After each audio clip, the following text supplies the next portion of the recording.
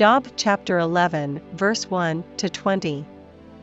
Then answered Zophar the Naamathite, and said, Should not the multitude of words be answered? And should a man full of talk be justified? Should thy lies make men hold their peace? And when thou mockest, shall no man make thee ashamed? For thou hast said, My doctrine is pure, and I am clean in thine eyes.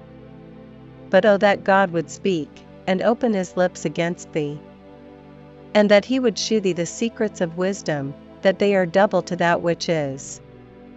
Know therefore that God exacteth of thee less than thine iniquity deserveth. Canst thou by searching find out God? Canst thou find out the Almighty unto perfection? It is as high as heaven, what canst thou do? Deeper than hell, what canst thou know? The measure thereof is longer than the earth, and broader than the sea. If he cut off, and shut up, or gather together, then who can hinder him? For he knoweth vain men, he seeth wickedness also, will he not then consider it? For vain man would be wise, though man be born like a wild ass's colt.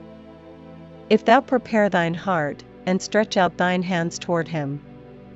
If iniquity be in thine hand, put it far away, and let not wickedness dwell in thy tabernacles. For then shalt thou lift up thy face without spot, yea, thou shalt be steadfast, and shalt not fear. Because thou shalt forget thy misery, and remember it as waters that pass away. And thine age shall be clearer than the noonday, thou shalt shine forth, thou shalt be as the morning.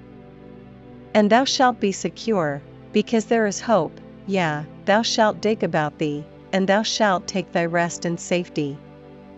Also thou shalt lie down, and none shall make thee afraid, yea, many shall make suit unto thee.